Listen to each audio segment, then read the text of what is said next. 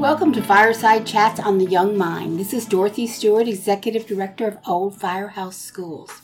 You know, in the 23 years of OFS's existence, we've seen many pets die. Occasionally, grandparents and tragically, sometimes even parents.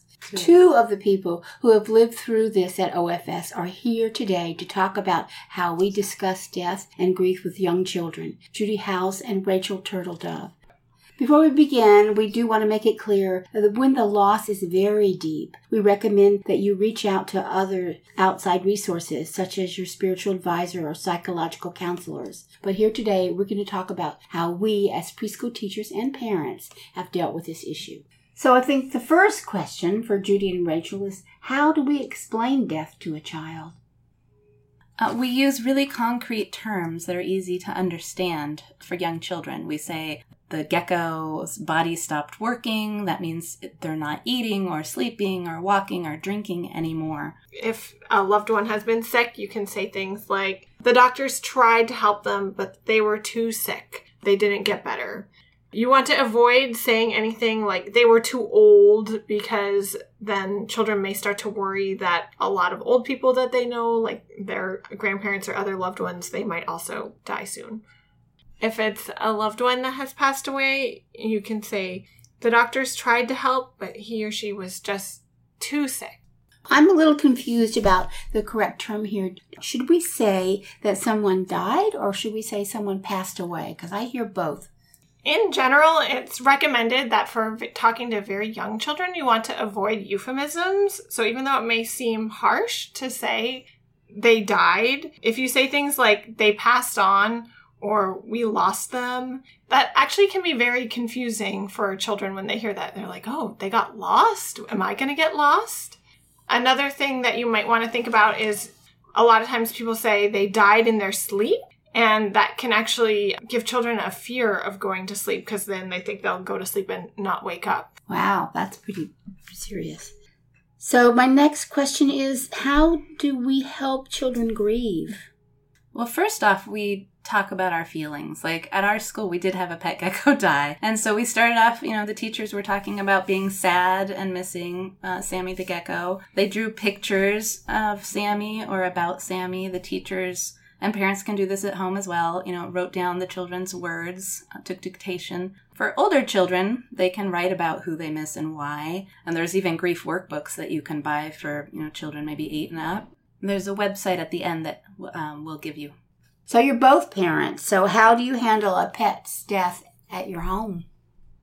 Well, we've had, fish die, birds die. They weren't our pets. They just, fly into windows sometimes. Pet rats die. So we talk about where we want to bury the animal, and the kids can help dig the hole if they want. And then we put the animal in the hole, and if it had special things, sometimes those go in the hole with it too. Some of the rats, blankets or anyway. And then we talk, we say kind words about the animal, how lovely and kind and sweet they were, and how we'll miss them. And then we sprinkle dirt on top and bury them, and maybe put something special on top of the grave. I think when children are experiencing death, it's important to make the process more concrete for them. And so you want to involve them in whatever ritual you're going to perform to say goodbye to the animal. And then commemorating their death, either with a marker or making a book.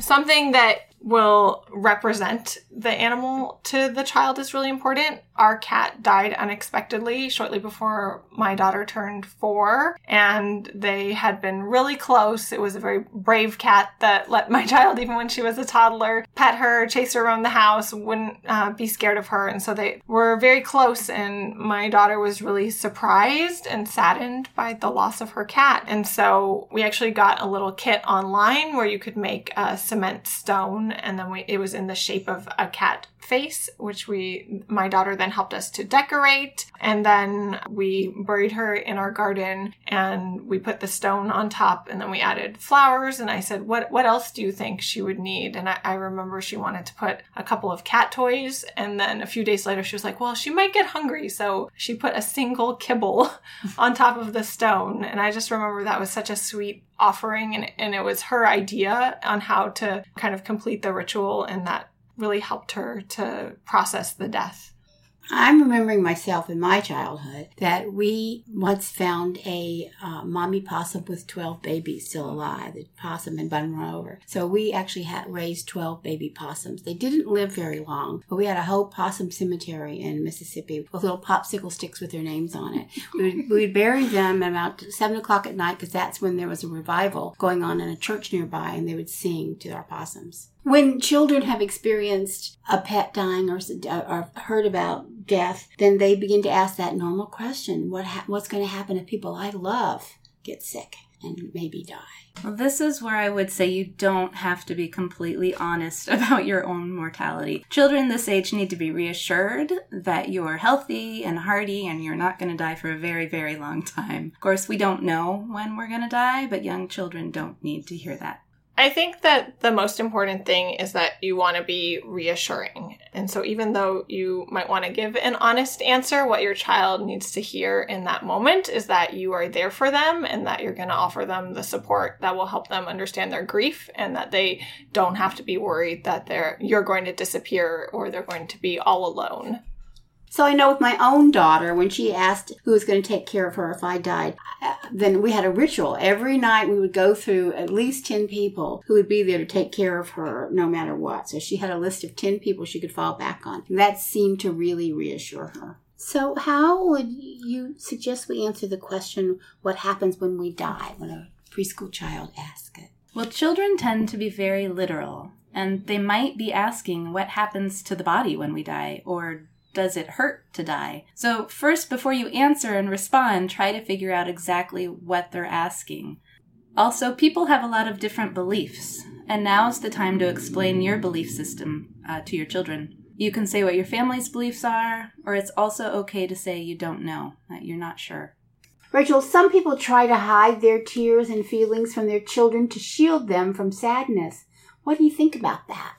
I think that it's actually okay for children to see that their parents are sad or that their parents are grieving, but to a certain extent, you do have to hold yourself together because if you're completely falling apart and hysterical, that might actually frighten your child and make them more concerned about what's going on. You can show that you're sad and you can cry, but if you are so overwhelmed or overcome with emotion, you might want to excuse yourself to the bathroom and calm down a little bit and then go back and speak to your children when you have a little bit more control. And then it's very helpful to think of yourself as the model for how to handle death for them. You want to acknowledge that you will be feeling better eventually. You might want to work together on a project, sending some good thoughts or prayers, making cards, condolence cards, whatever your family's traditions might be for saying goodbye or dealing with death and doing it together.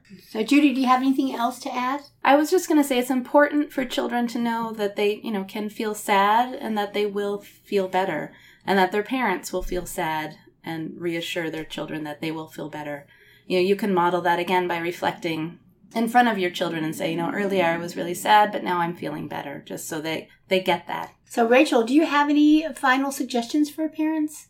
I think along with being the calming presence for the child, I think you have to realize that it's not going to be your job to fix things. You want to think about the difference between comforting and supporting a child who's sad. I feel that the word comforting implies that you're trying to take away or relieve their sadness. And actually, it's much better to just be supportive and acknowledge what your child is going through without trying to fix things. You can use phrases like, I'm sorry this is happening. I feel sad too. How do you feel?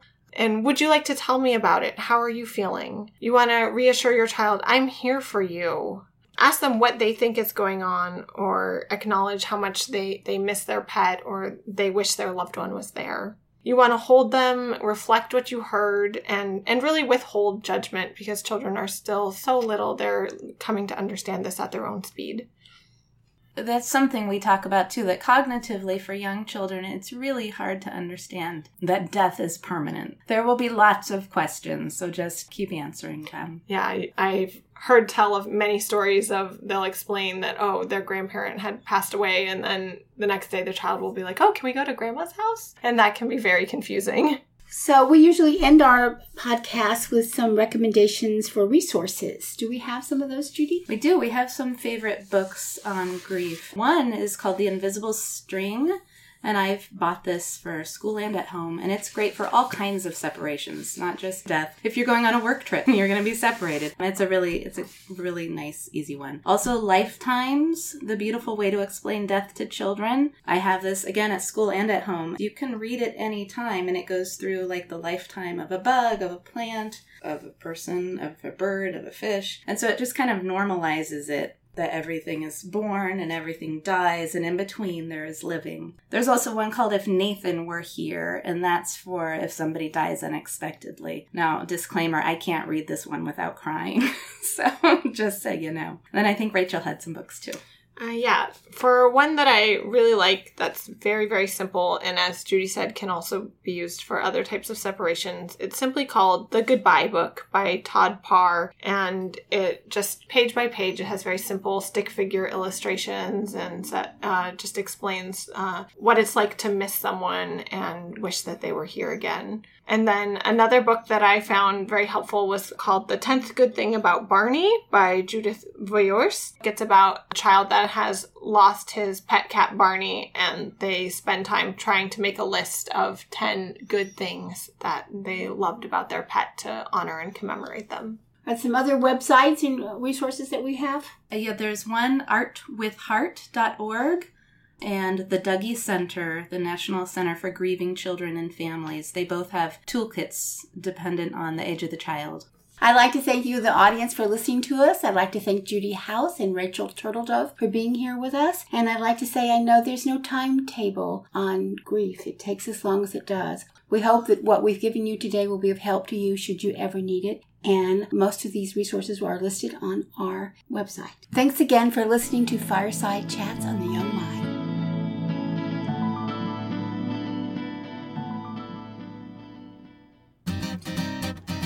Being a working parent means that I am always rushing to make sure things are done. You know what helps? The OFS concierge services. If I know my husband will be on a trip, I'll order dinner ahead of time and just take it straight from the OFS fridge when I go home with my child. One less thing to worry about. Or when I'm about to host a party at my house, I'll use Housekeeping Delphine to clean my house before or sometimes after the party. The best part is part of their fees go back to my child's teacher, who deserves so much. I love that I am getting a service and also giving back to her. Check out the OFS website at www.oldfirehouseschool.com to find out more about the concierge services, which include school lunches, nanny services, and a family photographer.